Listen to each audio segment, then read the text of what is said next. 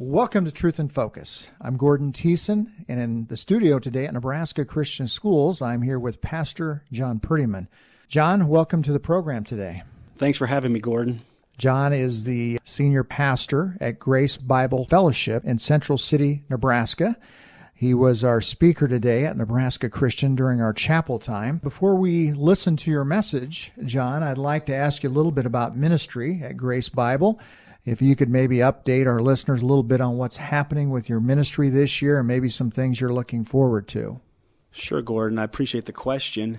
Right now at Grace Bible, we are in the process of working out some kinks in different areas. We're a family-driven church, and therefore our ministry is often drawn aside from our appropriate direction, which is the family. So right now we're in the process of making some changes in that area, as well as updating and remodeling the building.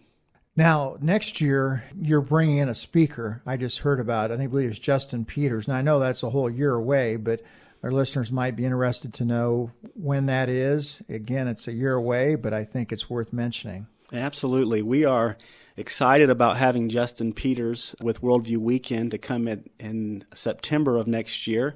Just starting the process of planning that right now, so we would encourage you to put that on your calendar if possible and plan on joining us for that week. With that, let's join Pastor John with today's message. A couple of basic biblical laws that need to be understood prior to tackling the text that we're going to look at this morning, because they both apply to this text. The first law of interpreting Scripture is what's known as the law of first mention. Anytime in the Bible that you find perhaps a miracle or a parable or something of that nature mentioned for the first time, you're supposed to pay special attention to that because it's laying a foundation for all the rest of the miracles that will be mentioned or all the rest of the parables. Whatever sequence it begins, it's laying a foundation by which and through which we can understand the rest of the Word of God in regards to that.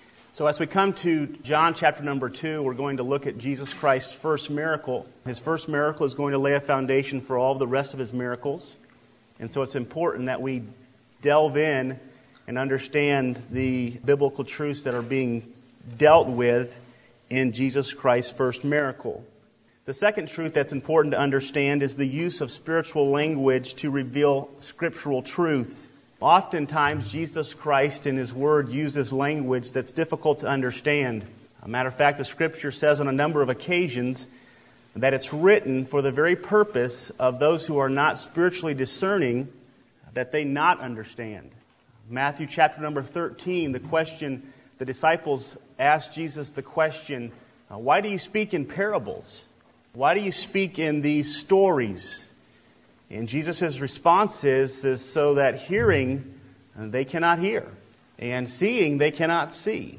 In other words, Jesus Christ spoke in such a way that it took spiritual discernment to be able to interpret what Jesus Christ was actually saying. And when Jesus Christ would go out and say there was a sower who went out to sow, the spiritually discerning would say, what is Jesus Christ speaking of that's going to benefit me spiritually? It's going to help me grow. The carnal-minded looks at that and begins to think about, how does this apply to farming? And so Jesus Christ writes in such a way as, again, to reveal a hidden truth to those who are spiritually discerning and to hide something from those who are not spiritually discerning. As I was preparing, I was thinking of you guys' idea of texting. And I know that your texting has codes in it. I get some texts sometimes from some younger people in our church asking questions, and I think to myself, what in the world are they asking me? It takes me a while to figure it out because there's a certain texting code, I guess. Maybe it's shorthand, I don't know, it's quicker. But it's hard for me because I'm old to figure out what this new texting language is, and I don't expect probably to ever be able to figure it out. But it's kind of the same idea. God wrote to us in such a way as to reveal things to those who are spiritually discerning. In other words, God wrote things for us who are saved, who know the Lord, who have the Spirit of God living within us, that we might understand, that we might comprehend, that we might grasp onto the deeper truths, while at the same time, those who are not saved, those who are not spiritually discerning, they cannot and will not understand those truths.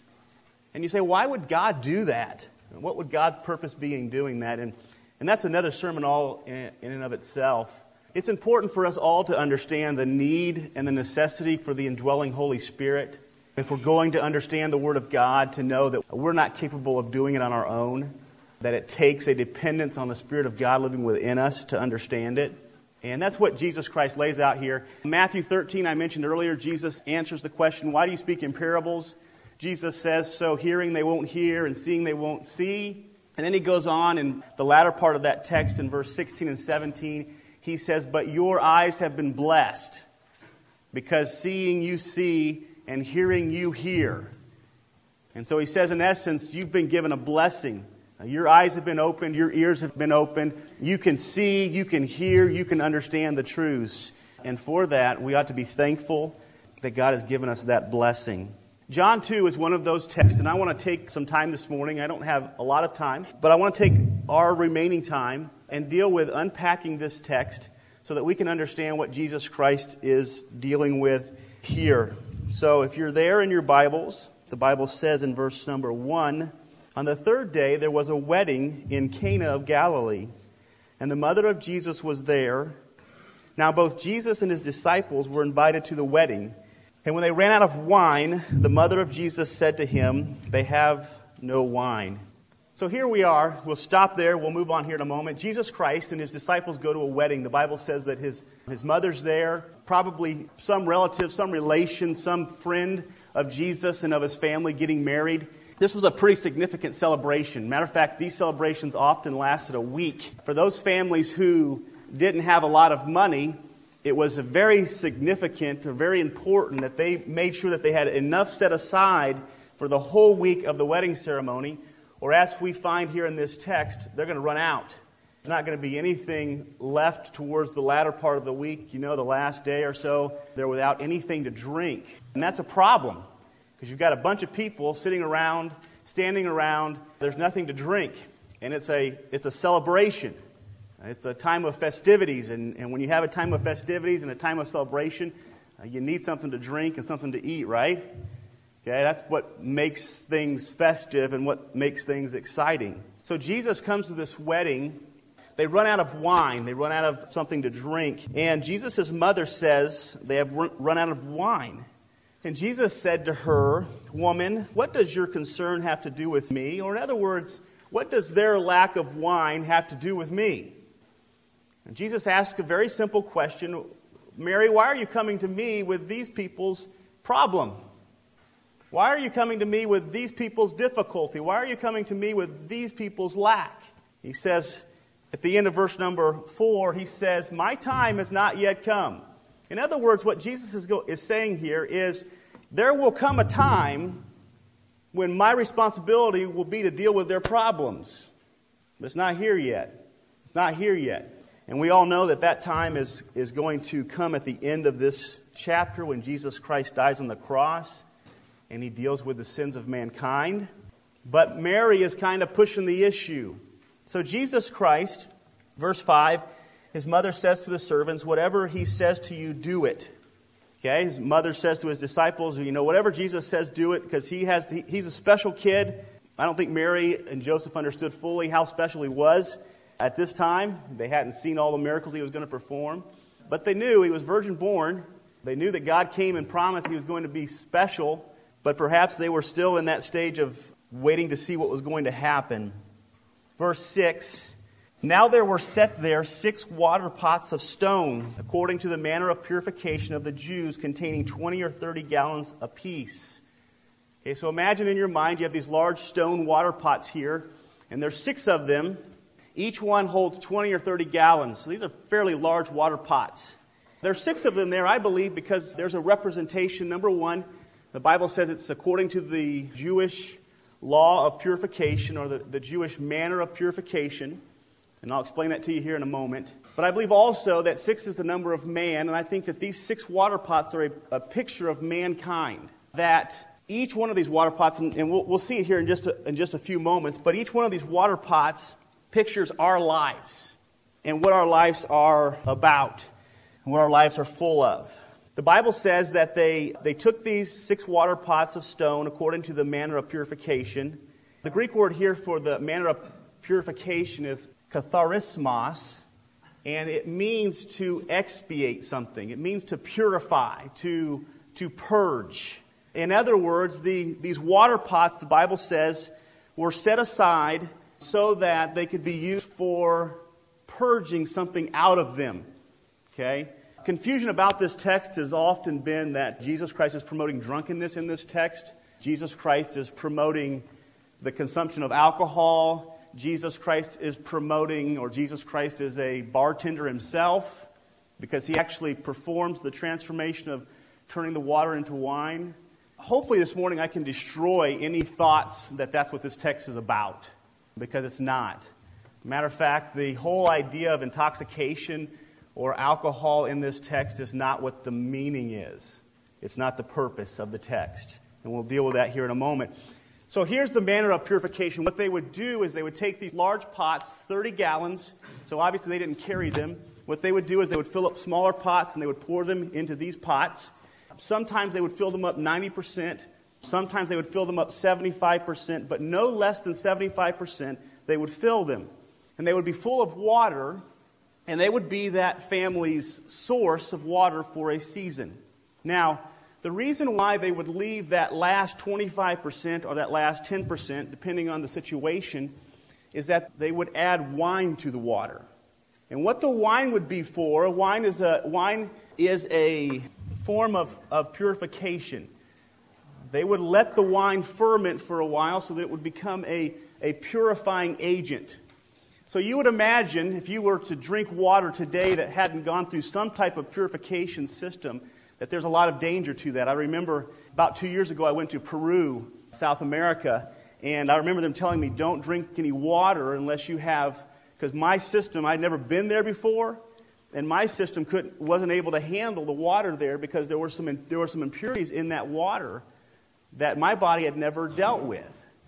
And there were some parasites in the water, and there were some things like that. You say, oh, that's disgusting. And I was like, yeah, it's pretty disgusting, but there was a danger for me to get very, very sick from drinking the water without it having gone through some type of purification. So here in the text, what Jesus is saying to them is that there was a purification process. They would put this water in these gigantic basins, then they would pour wine on the top of them, and then that wine would act as a purification element to the water, and it would purify that water, so then that water would be appropriate to drink, meaning that they could drink it and it wouldn't hurt them. Okay? The wine obviously would serve other roles as well. It was a form of sweetener. It would sweeten the water. It would give it some taste so that it was pleasurable. But know this, that it was not meant for intoxication. That was not its purpose. This was not a drunken wedding. People weren't running around in a drunken stupor. Okay, this was a very, very serious wedding, a very, very enjoyable celebration. These people were drinking this water that was mixed with wine, and they called it wine because it was now purified, it was changed, it was transformed. So to understand that process, Paul talks about this a little bit to Timothy in 1 Timothy 5:23.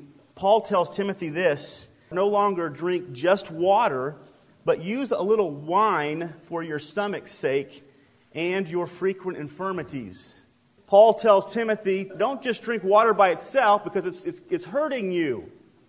It's killing you. It's causing you to have stomach issues. I remember one day when I was in Peru, we went to a lady's house, and you eat and drink what you're offered.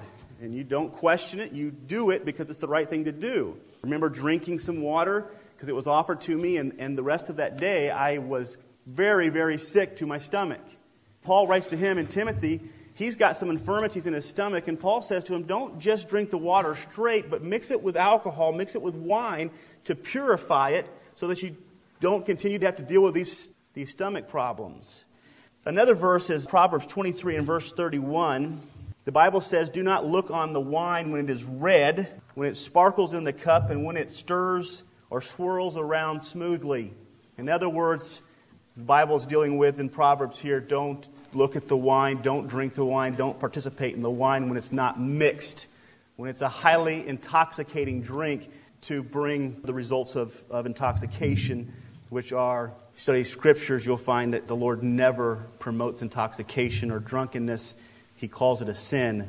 And so here he is not promoting that. So here you have this purification process. In this wedding, they run out of water. They run out of this wine. They're empty. Perhaps there's a day or so left. We don't know that. The text doesn't tell us. They don't know what to do. Okay, the Bible says, if you read on with me, Jesus said to them, "Fill the water pots with water," and they filled them to the brim.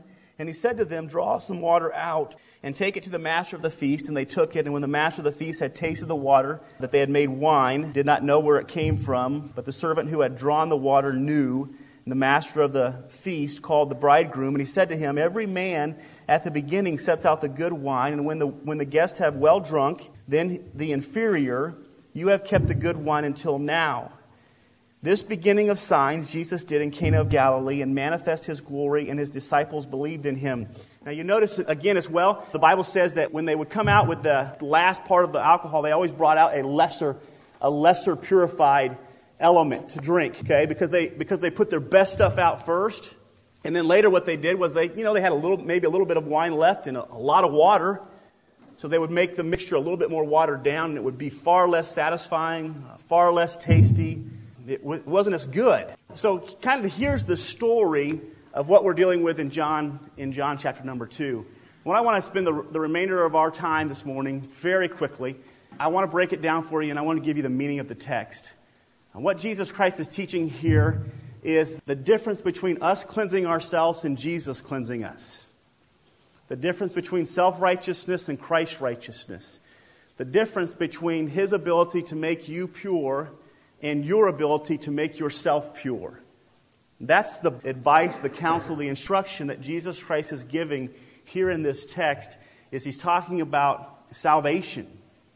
He's talking about the gospel. He's talking about what is the gospel. And he's illustrating it and he's teaching it through this miracle. Now let's go through the text again very quickly and see what we can find. The Bible says in verse number 2, "When they had ran out of wine, the mother of Jesus said to him, 'They have no wine.' And Jesus said to her, 'Woman, what does your concern have to do with me? My hour has not yet come.'" First and foremost, when you think about the idea, the concept of Jesus Christ cleansing us from our sins, the first thing that we must realize and recognize is that before Jesus or without Jesus, we are both accountable and responsible for purifying and cleansing ourselves. Okay? Under the Old Testament law, and again, the Old Testament law has not been done away with at this point. The reason Jesus says, "What does this have to do with me?" is because they were still under the law. They still had the responsibility of obeying the law fully. If they did not obey the law fully, they would be condemned because they were accountable for their own cleansing and their own purification. They were accountable for themselves because Jesus Christ had not yet died on the cross. And I submit to you this morning, whether you like it or not, if you're without Jesus Christ this morning, if you're not saved, if Jesus Christ has not washed away your sins, that you're accountable for your own life. You will stand before God one day and He will judge you.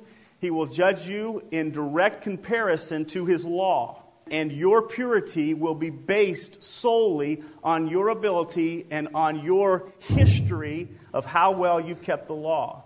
James tells us this: if we've offended in one point of the law, we've offended in the whole law. If we've broken one of God's commandments, we've broken all of God's commandments.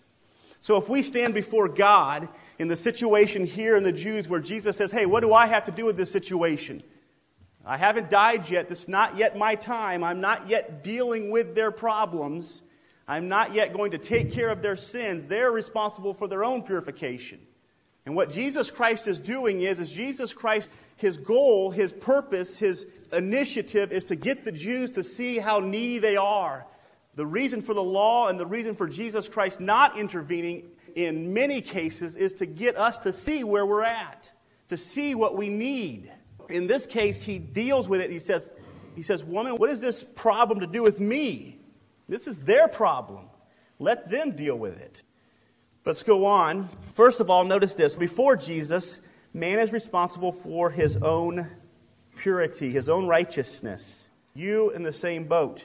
Number two, realize this. The Bible says in the latter parts here, verse 10, Every man at the beginning sets out the good wine, and when his guests have well drunk, then the inferior. Now here's what Jesus is saying. Know this, that your righteousness that is self-evident and self-produced will always decline. Remember that. Your righteousness will always decline. The Bible says that those who set out their own goodness, those who set out their own purity, those who set out and produce their own wine, when they come to produce another pot of wine, it's going to be what? It's going to be inferior. It's going to be less pure than their original pot. And then if they come to set out another pot or another sequence of going through that process of purification, it's even going to be less pure. And so forth and so on. And we have this process that we go through, and we see it in our world today, the fact that we're declining morally generation after generation after generation, because man is not getting better and better. Man is getting worse and worse. Man who is dependent on his own righteousness is always going to be declining. And Jesus says, hey, if you're depending on your own ability to purify this, every time you go back to be purified, you're going to come back a little less pure. And some of you guys and some of you girls, you've experienced that in your own lives. You've seen a decline, a constant, and you know, it's amazing. It's methodical, it's constant, it's slow, and it just destroys you slowly but surely. And you keep coming back and you think, I'm pure, I'm good, everything's okay. And you're just a little less than what you were before. And then you say, I've had people say this to me before, and I said it when I was younger. I was like, Dad, you know what? When I get in my 20s, I'll do the things that are the right things to do. Do you know what I found? I found that when I got in my 20s, it was more difficult to do the right things than it was when I was a teenager. Our own righteousness is not going to go up. Our own righteousness is going to continue to decline. This is the message that Jesus Christ is giving us here in this text, giving his disciples, giving these people, is that their wine, their purification, their self-righteousness is always going to decline. And if we see that in our lives, kids, we've got to evaluate where we're at spiritually. Why do I keep going this way and I'm not going this way? Why do I keep trying to have to deal with my own impurities and Jesus isn't dealing with them? Our own righteousnesses will always decline. The Bible tells us in 2 Timothy 3 and verse 13, but every man and impostor will grow worse and worse, deceiving and being deceived. Number 3, let's go on quickly. All men before Christ are like pitchers of filthy water. All men and all women before Jesus Christ has come into your life for salvation, you are like a pitcher of filthy water. Now, it's so important that we understand Jesus Christ says, okay, the natural process of purification was to bring a pitcher full of 75% so that you could add in the wine, right? So in other words, you have your life of filthy. Let's add in the righteousness, and what do we get? We get somewhat of a pure system, right? Jesus tells his disciples to go out and to fill the pitchers how full? All the way to the top. Okay, Jesus Christ is going to do something that's outside of any of your own righteousness. We'll get to that here in a moment. Before Christ, we are all like pitchers of water. I don't have time to go through the text that we have here. Romans 3, verses 10 through 23. The Bible says, no one seeks after God. No one is good. There is none righteous, no, not one. Guess what? That means all of us. Before Jesus Christ comes into our lives, we are unrighteous. We are sinful. We are like a pitcher of filthy water. And we keep trying to add wine to it. We keep trying to add self-righteousness to it. We keep trying to add our own goodness to it to make it seem like it's good. And it's not enough, is it? It's never going to be enough. We are all like pitchers of filthy water before we are saved.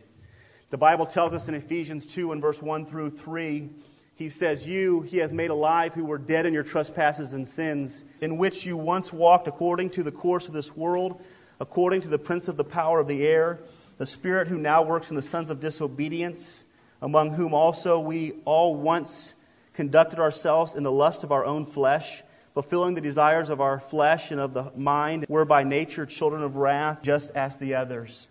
Let's go on. The Bible says that we must come to Jesus for cleansing. Jesus says to his disciples, go out and gather these pots and fill them up with water and bring them to me. And what Jesus Christ is going to do is he's going to perform a miracle. We've got to come to Jesus. The Bible says in John 6 and verse 37, all those who come to me, I will in no wise cast any of them out.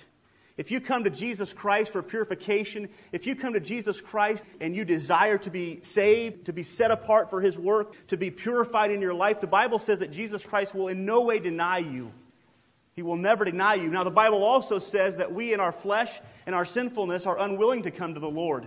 But He says if you do come to the Lord, He will never deny you. But He also says this. He says that God in His sovereignty will bring you to the Lord. And when God in His sovereignty brings you to the Lord Jesus Christ will purify you. He will cleanse you. He will wash you as white as snow. The Bible says in Isaiah, though our sins be as scarlet, they shall be like wool. Though they be red like crimson, they shall be as white as snow. This is the work of Jesus Christ, purifying and cleansing your life, purifying and cleansing my life. It doesn't come through self-righteousness. It doesn't come through self-goodness. It doesn't come through self-effort. It comes through Jesus Christ and Jesus Christ alone. Jesus Christ says in John 14:6, I am the way, the truth, and the life. No one comes to the Father except through me. You will never enter into the presence of God and experience acceptance unless you come through the righteousness of Jesus Christ. You might add your 25% righteousness to your 75% of unrighteousness, and you will end up with an impure pot. What we need is 100% righteousness. We will never enter God's presence and be accepted unless we enter into God's presence with 100% righteousness, which will never be our own. It must be that of Jesus Christ. The Bible says, and we go on, and He said, fill the water pots. The word fill here means to fill them to the top. It's the Greek word gamizo, the idea of don't leave any space in there. Jesus Christ doesn't want there to be any question as to what miracle was performed. Jesus Christ doesn't want there to be any doubt as to whether or not salvation was totally of Him or whether or not it was partial Him, partial them. He doesn't need any of our space. Kids, listen, we don't need to clean up our own lives. We can't. The idea of, well, I'm going to section a piece of my life off for Jesus. You know, there's 75% that's for me and then 25% is for Jesus. You're losing sight of what Jesus Christ does. Jesus Christ doesn't add to your life. Jesus Christ changes your life. Jesus Christ does not subsidize your empty spots. Jesus Christ changes all of your spots. He doesn't want us to come to Him partially full and say, hey, you know what, Lord? I only got 75% of my day filled up, so I want you to take that last 25%. He's not there to fill your emptiness. He's there to change you. He's there to transform you. Folks, if He fills your emptiness, whether it be 99%, 1%, that 1% will keep you out of heaven. He's not there to add to you. He's there to change you. He's there to transform you. We must come to Jesus as a full pot. We must come to Jesus not offering Him any help. He doesn't need our help. We must come to Jesus recognizing that we're completely unclean, that every ounce and every drop of that pitcher full of water is unclean. Jesus says in Isaiah that all of our righteousnesses are like what? They're like filthy rags. Salvation is when somebody comes to Jesus Christ and kneels before Him and acknowledges that they are complete and total sinners and that they need salvation through Jesus Christ. John chapter number 1 and verse 9, Jesus says, through John, if you confess your sins, if you confess that you are a sinner, if you confess that you are unclean, He is faithful and just to forgive you and to cleanse you of all unrighteousness. You want to experience the cleansing of Jesus Christ, you've got to come to Him a full pot of dirtiness. No self-righteousness, no self-proclamation, no self-preservation. You come to Jesus for who you are, and you acknowledge who you are before Him. You accept who you are before Him, that you are dirty, you are unclean. Back in Genesis, He says all of our imaginations are only wicked continually. All of these things are a reality of who all men are before they come to the Lord for salvation. We must acknowledge that. And then we will find forgiveness. We will find salvation in Jesus Christ. Jesus Christ can and will transform you, renew you, and rebirth you. Let me say this to you this morning. I want to encourage you. If you're not who you think you should be, Jesus Christ can change that. If you're not what God commands you to be, Jesus Christ can change that. You say, Pastor John, I was born this way. Well, we're all born sinners, right?